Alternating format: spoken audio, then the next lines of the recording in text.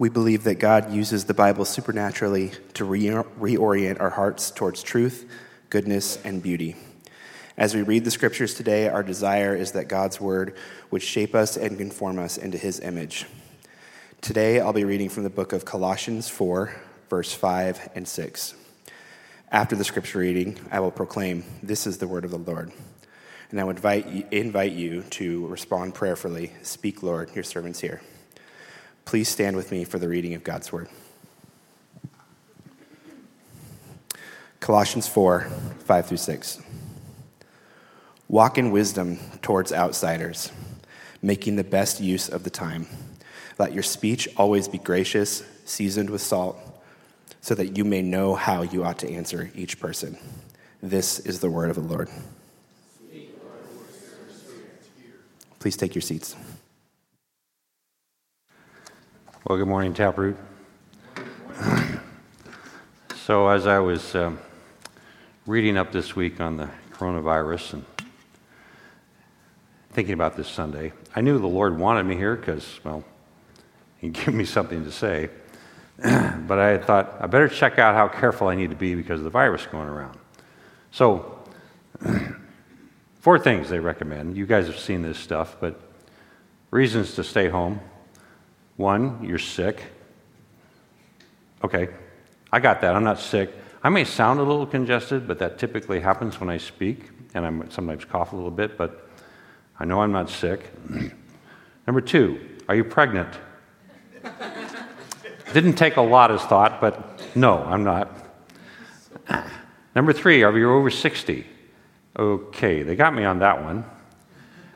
Number 4, do you have a weakened immune system? Okay, they got me on that one too. So I thought, okay, I just need to be very careful. So I go review my stock of hand sanitizer that I have at home. And you're looking at one of about 3 bottles I happen to have. So I thought, it wouldn't hurt if I stocked up on this. And I thought, I might not find this stuff in the store. So I go on Amazon. One place was selling it. This stuff normally goes, I don't know, $1 or so a bottle. They wanted $25 for one of these. I thought, well, and they only sold them in packs of 2, and there weren't very many left. I thought, okay, $50. I'm going to take my chances at the store. So I go down here to one of the large stores that has this stuff and go back to the display where, they sell hand sanitizers and find it. And there's a little sign there that says limit 5 per customer. And the shelves are empty. Okay, so I'm not going to get my 5 there. I thought, okay, I'll go to another store, just kind of expecting the same thing. And sure enough, I found the same thing, a little sign, sorry that we need to limit how many of these we sell. And the shelves are empty.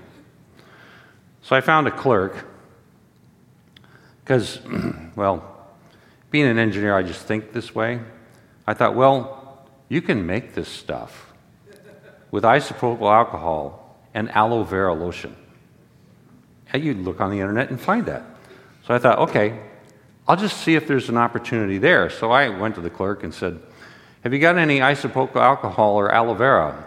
Nope. Apparently, there's people that think like me that got there before me. So I missed my opportunity. Now, that's normally the end of the story, but just imagine for a moment if the clerk had told me, well, we had a big mess up with our ordering system, and 2 giant semi-trucks showed up with thousands of these things at our Federal Way store. And they're there. You can get them for the regular price. Well, what would I do? I'd probably drive down there and buy some. But you think about that. I know people that are pregnant. I know people that are over 60. I know people with compromised immune systems. What kind of friend would I be if I went and took advantage of what this store had in surplus and didn't tell anybody else about what I discovered? Right?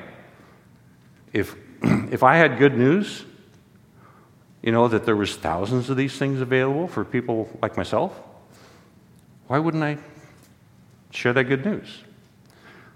See, that's kind of where we're at with this passage. I love what Rebecca said this morning in the prayers of the people. You see, God is with us. His name is Emmanuel. And we need to let everybody know that. See, this is what in the church we call evangelism or sharing our faith or witnessing.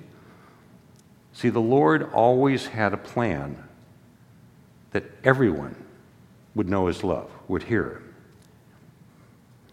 So what I'm going to do is I'm just going to give kind of a summary of how the Bible treats this from Genesis on. And then we'll get directly into the text. I'll talk about specifically what this passage is teaching in this area. If you think back to the Garden of Eden, where God created the world, He created the garden as a place for humans to have an intimate relationship with Him, to be in relationship with their Creator. And that's the way it started out. And this was a place where they could, as we talked about several weeks ago, they could see God working to push back the chaos that was on the rest of the world. But the garden was the place where God lived, and He lived with humans. Well, that didn't last very long because, well, we as humanity decided we could grow and gain moral knowledge on our own. We could improve ourselves without His help. It was our decision to be independent. Well, this decision, in the church we call this the fall or the original sin. As a result of that decision, we became the chaos in the garden. It made us spiritually blind, so we could no longer actually physically see the Lord walking with us. So we cannot see Him now, and we can only hear Him, but even that is highly impaired. The fall brought death to this world, along with its suffering, brokenness, disease, like we're reading about in the newspaper, and pain. And it also got us expelled from the garden. But the Lord didn't give up. He still wanted His creation to be in relationship with Him. And He demonstrated this by selecting a little unknown tribe of people called the Hebrews in order to demonstrate His care for humanity through them. He cared for them He cared for them so that they would bless the nations, so that they would seek the good of the people that they were living among. In other words, this was how the rest of the world would see how the Lord loves His creation by observing His love for the Hebrew nation, which we also know as ancient Israel. Now, Israel became slaves in the nation of Egypt, so the Lord delivered them out of Egypt and took them to their own promised land, which is now in the area of Palestine. During this time, what the Lord had them do was construct a special tent, a large tent built especially so that He could be present in that tent, so He could walk and be among His people as they journeyed from Egypt all the way to Palestine.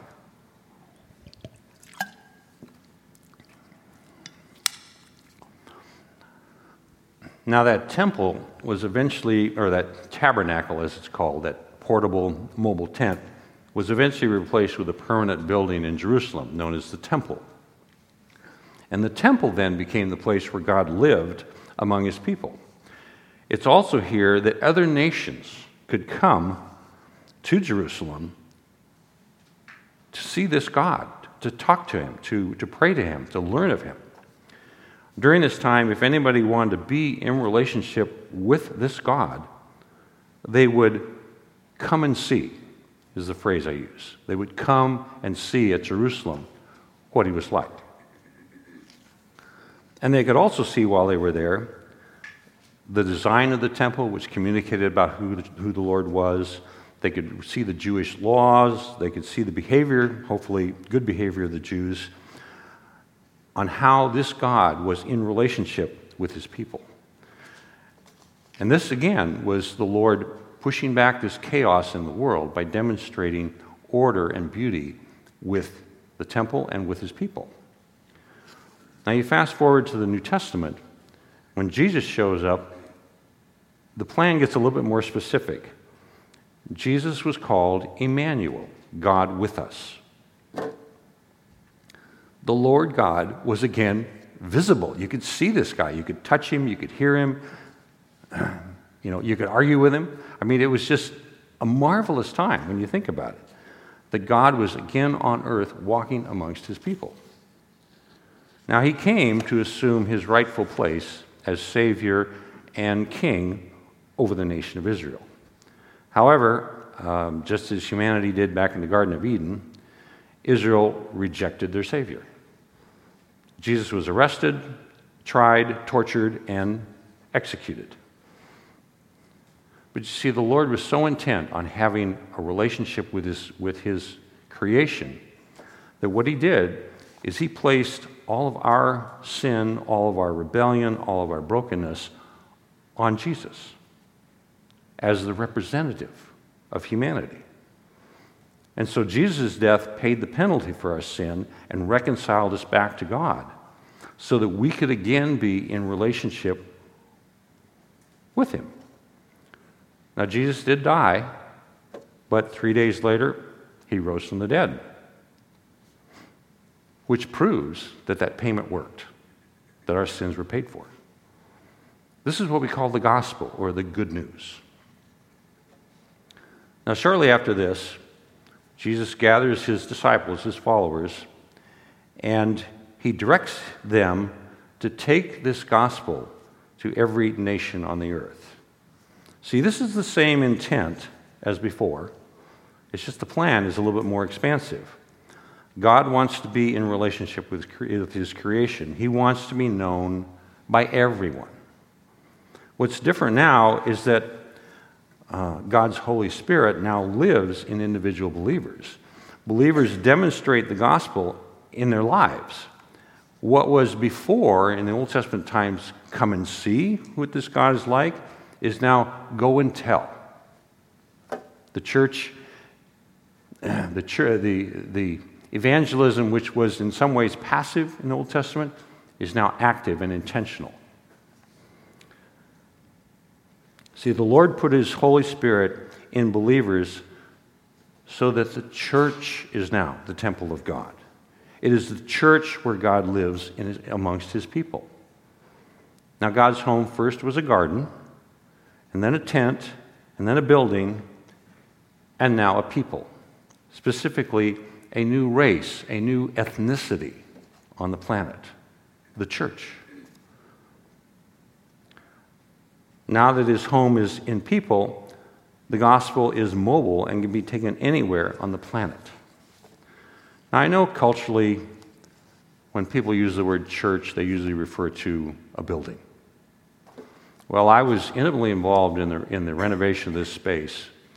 I know what's below the floor. I know what's inside the walls. I know what's inside the roof. And the Holy Spirit's not there. He isn't.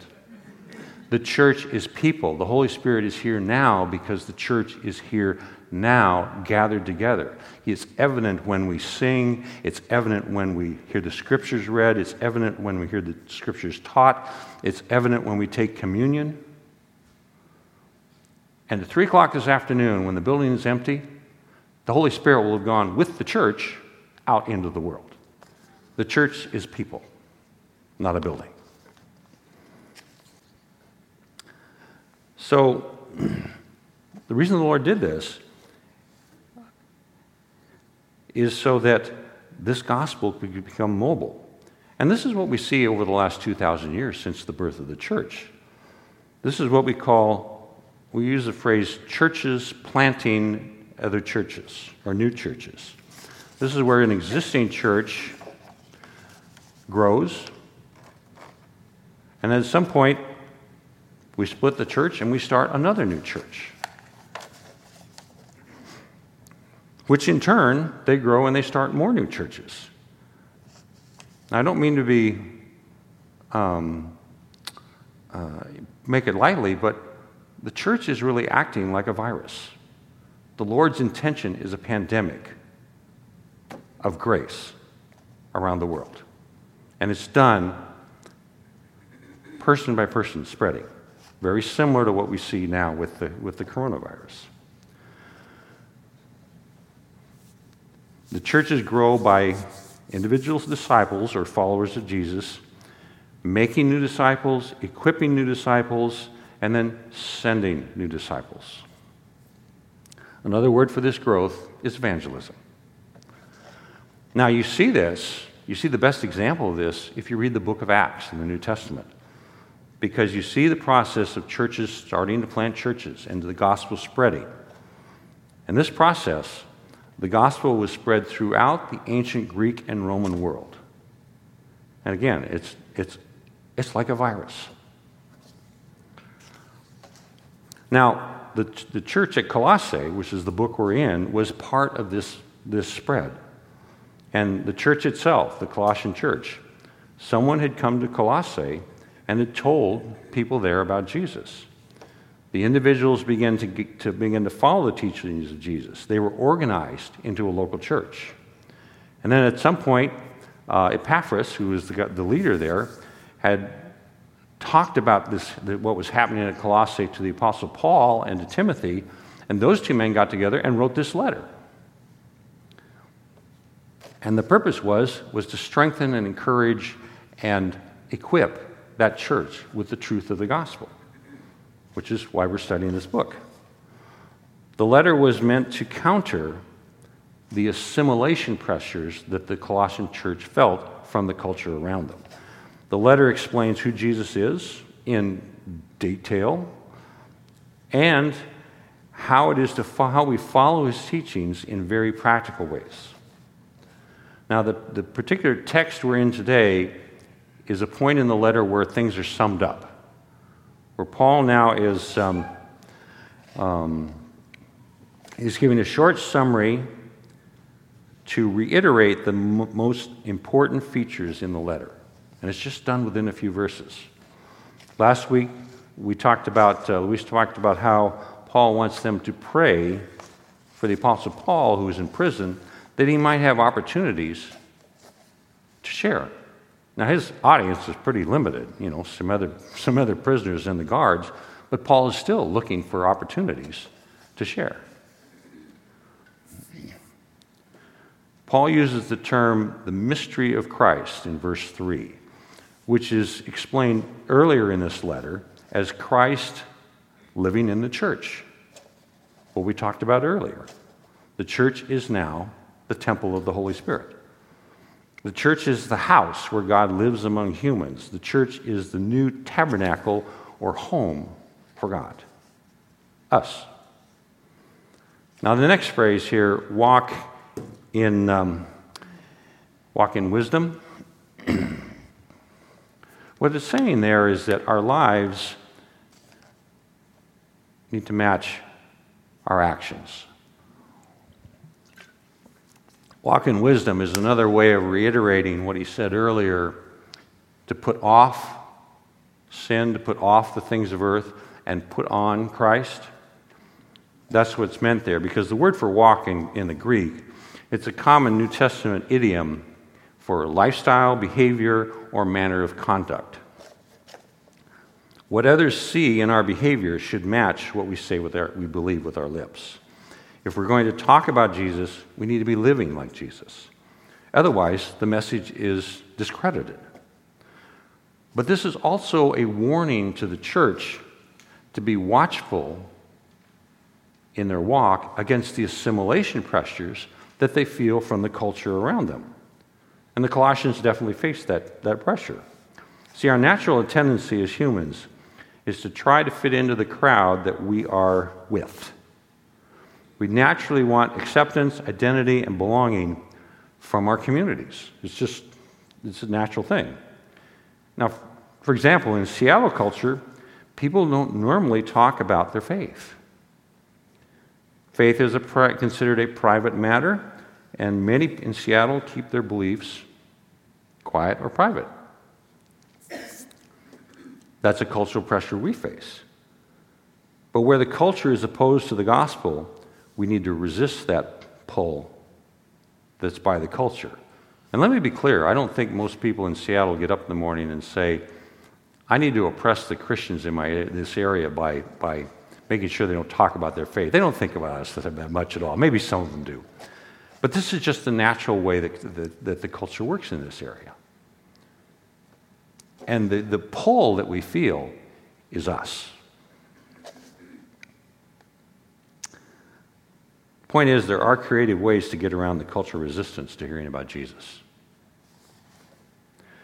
Now, this next phrase, making the best use of the time, it means to buy it back. It means to redeem it. It means to seize every opportunity. See, every single encounter that a believer might have with a non-Christian is a divinely orchestrated appointment, down to the detail, where we can say something about Jesus. It's never by accident that you bump into somebody and start talking to. It's never. I like this quote. I included it in one of the commentaries I found. The apostle literally said, buying up the opportunity.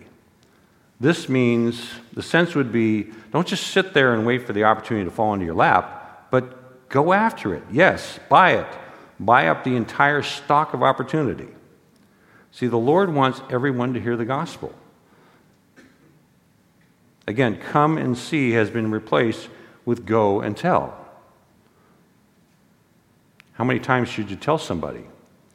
I personally had to hear the gospel presented to me formally 3 times before I got interested enough to respond to it when it was presented the 4th time. If somebody had given up on me when they first shared it with me, who knows what would have happened. Now the last part here, the next phrase, gracious speech. Think about this question. What is the story of God's grace in your life today? And is your story, if you talk about your story, is it explicit? See, gracious speech is much more than just being polite. Now, everybody should be polite. But it's explicit speech about Jesus and about grace. It's using our speech to communicate the gospel to everyone. We need to learn to be great. We need to learn gracious ways. There are ungracious ways, to be sure, but we need to learn gracious ways to tell others that they need to repent and to believe in Jesus now. Why now? Well, think about it. After you're dead, there's no opportunity to repent. And nobody here, me and nobody else, nobody here has a guarantee of tomorrow, that you'll be here tomorrow. So that's why there's urgency to this message. Ephesians 2:8, why do we share? For by grace you are saved. See, as Christians, we've all received and experienced God's grace. Let that grace be evident in the words that we use when we talk to people. We can always, as a Christian, we can always use the story of how Jesus first saved us. We ought to be able to talk about that.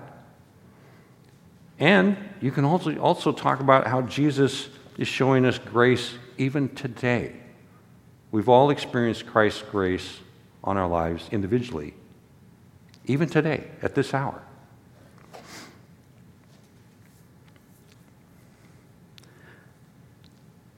See, question is, are we thankful for that we are even saved? Do we know what we've been saved from? As it was said last week, Thanksgiving is the bridge between theology and ethics. The theology is God wants everybody to know. The ethics is how do I talk to my coworkers, to my neighbors, to my friends? And the link is being thankful. Being thankful for what we have because we're believers. The next phrase, with salt, this is a metaphor for speech that both gives flavor and preserves. Now, back up a little bit. In Mark chapter 5, Jesus says Christians are the salt of the earth. Our presence in the culture is to bless others and to be an example of God's love for the rest of humanity. This includes what we say to non-Christians. We are to speak the words of grace to everyone. See, speech that lacks grace, according to the Bible, is considered corrupt. You just need to look at Ephesians 5:29. Speech that lacks grace is corrupt. Rather, instead of that, we are to have speech that is flavored with salt. That is, it's not empty, dull, or flat, but is thought-provoking and worthwhile. You know, if you look at that verse in Ephesians, you realize that there's no such thing as small talk. When you talk about the weather, even that is an opportunity to point to who actually controls the weather. But how often do I do that? I mean, the convicting thing about this is I can't remember the last time I had a conversation with an unbeliever where I actually used Jesus' name in the conversation. That's how assimilated I have become to this culture. See, salt is a seasoning. It's a way to make what is otherwise dull conversation interesting. And salt is also a metaphor that points to eternity. Because salt is a way of preserving food. So what he's saying here is that our speech should be pointing to eternity. And the last phrase, that you may know how to answer each person. What's interesting here is that he uses the singular in this phrase. He says, so that each individual one of us know how to talk to each individual person that we contact. He's making a reference to one-to-one conversations.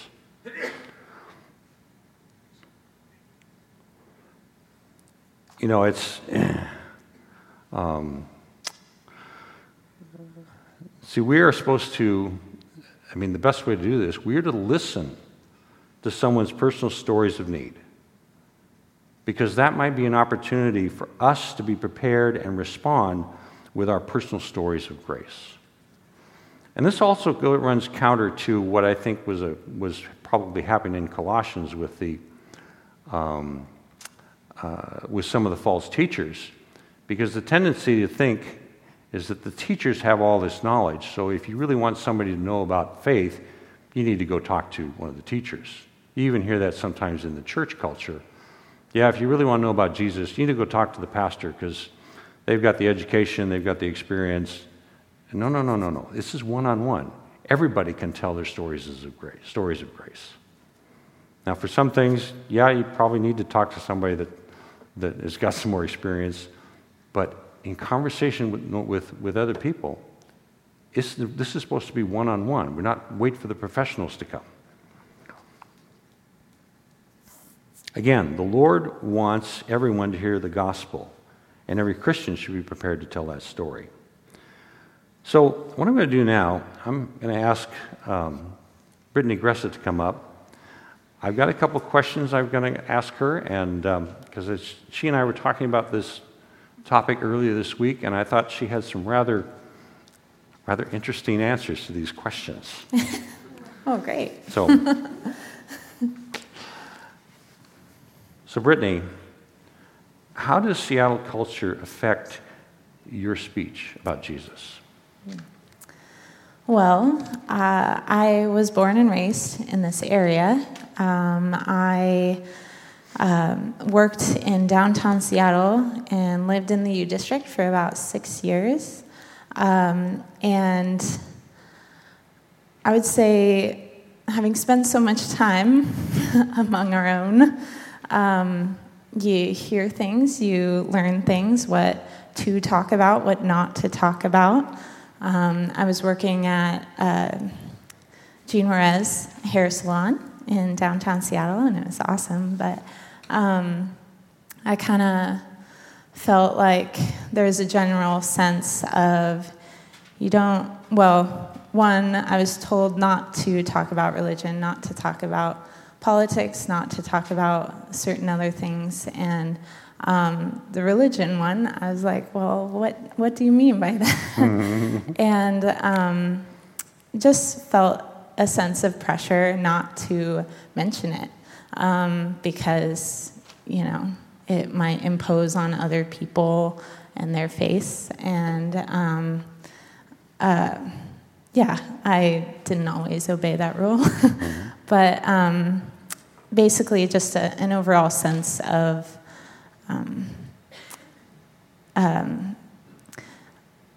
you can't talk in religious ways. And it made me fearful, honestly.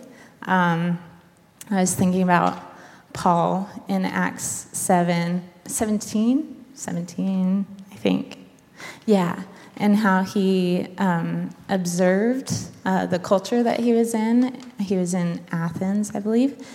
And he was looking around at all the idols that the culture was worshiping, and he was really distressed about it. And so he was able to speak into that. And I wanted to know how I can speak into my own culture from what I know about Jesus. And yeah. Okay. Anyways. All right. So another question. Okay. Tell us about how you worked out the shame you felt when you wanted to talk about Jesus. Yeah. So, for one, it took me a long time to even figure out why I was feeling shame. I would feel shame because I felt like I would feel like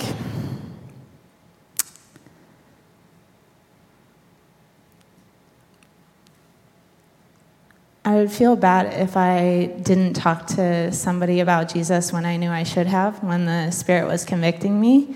And I felt shame when I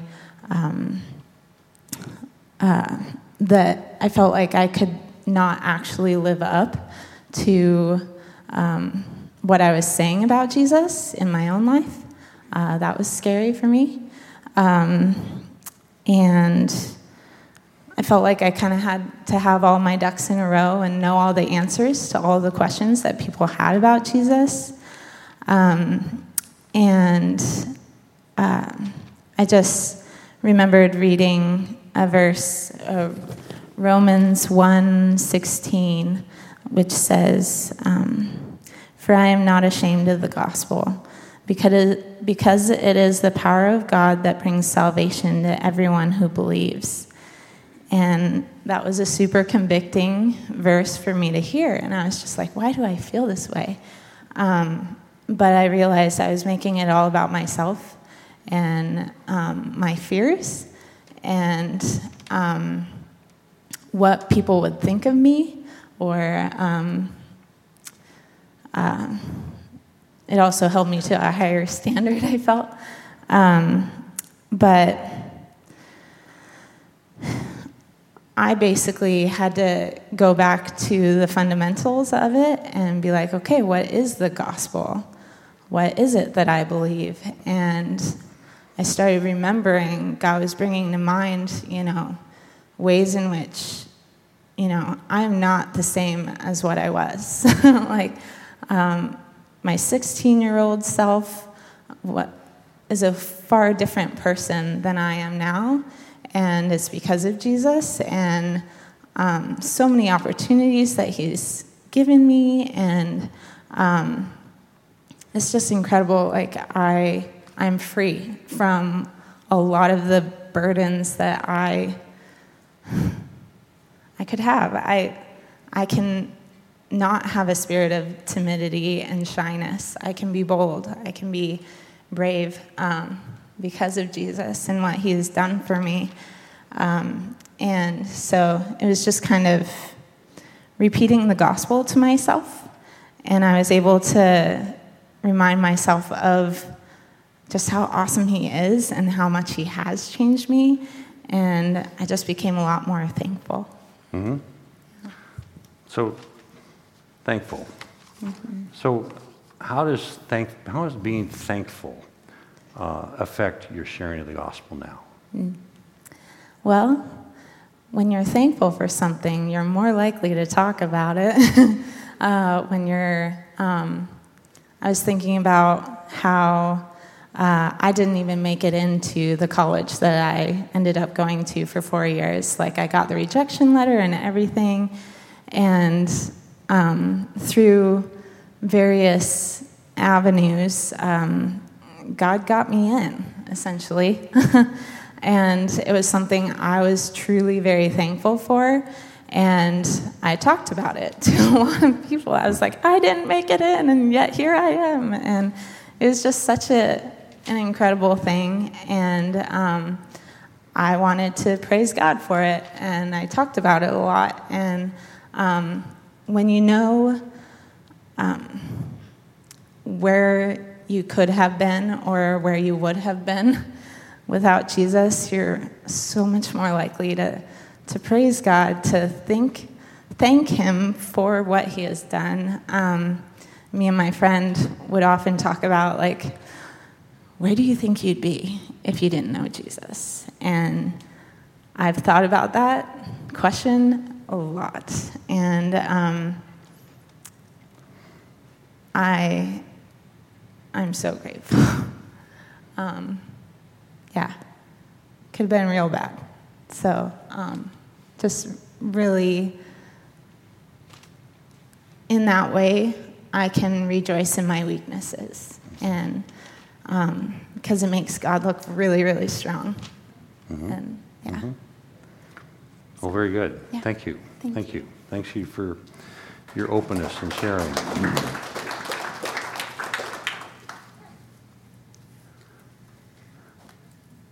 Did you pick up on that? You know, she was doing what Colossians talks about earlier, putting off shame and guilt and putting on Christ in thankfulness. That was the key. Putting off the old, earthly, sinful, putting on Christ. See, this is part of, it was mentioned last week, this is how the gospel functionally affects every area of our lives. That includes what we think about. That includes how we deal with shame and guilt and other things and fear. That includes what happens when we're talking to somebody that might not be friendly to what we have to say. This is how we should shape and engage the world around us, as Luis mentioned last week. See, someone shared the gospel with us. That's how we got here, right? Somebody did it to us. That is what brought us into the kingdom of God. And what the Lord's asking is take every opportunity you get. Go after those opportunities to share it with somebody else. I really like how the sermon ended last week with something very practical in this area, so I'm just going to repeat it. Every morning when you get up, pray for an opportunity. Ask God to give you an opportunity.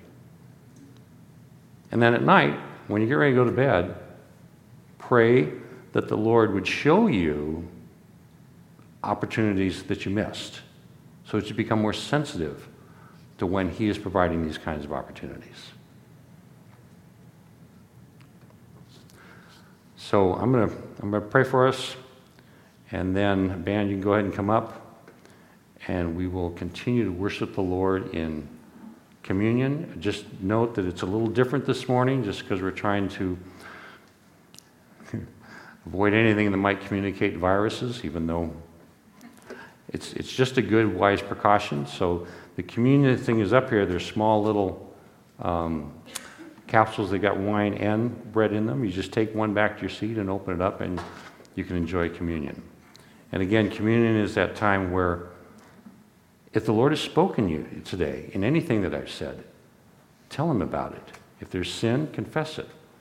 And remember that The blood and the wine was representative of Christ's death on the cross, his bleeding out for our sins, that we might be forgiven. So, Father, thank you for this morning. Thank you for your word to us, and thank you for just how you are here. You meet us every day when we gather. In Christ's name, amen.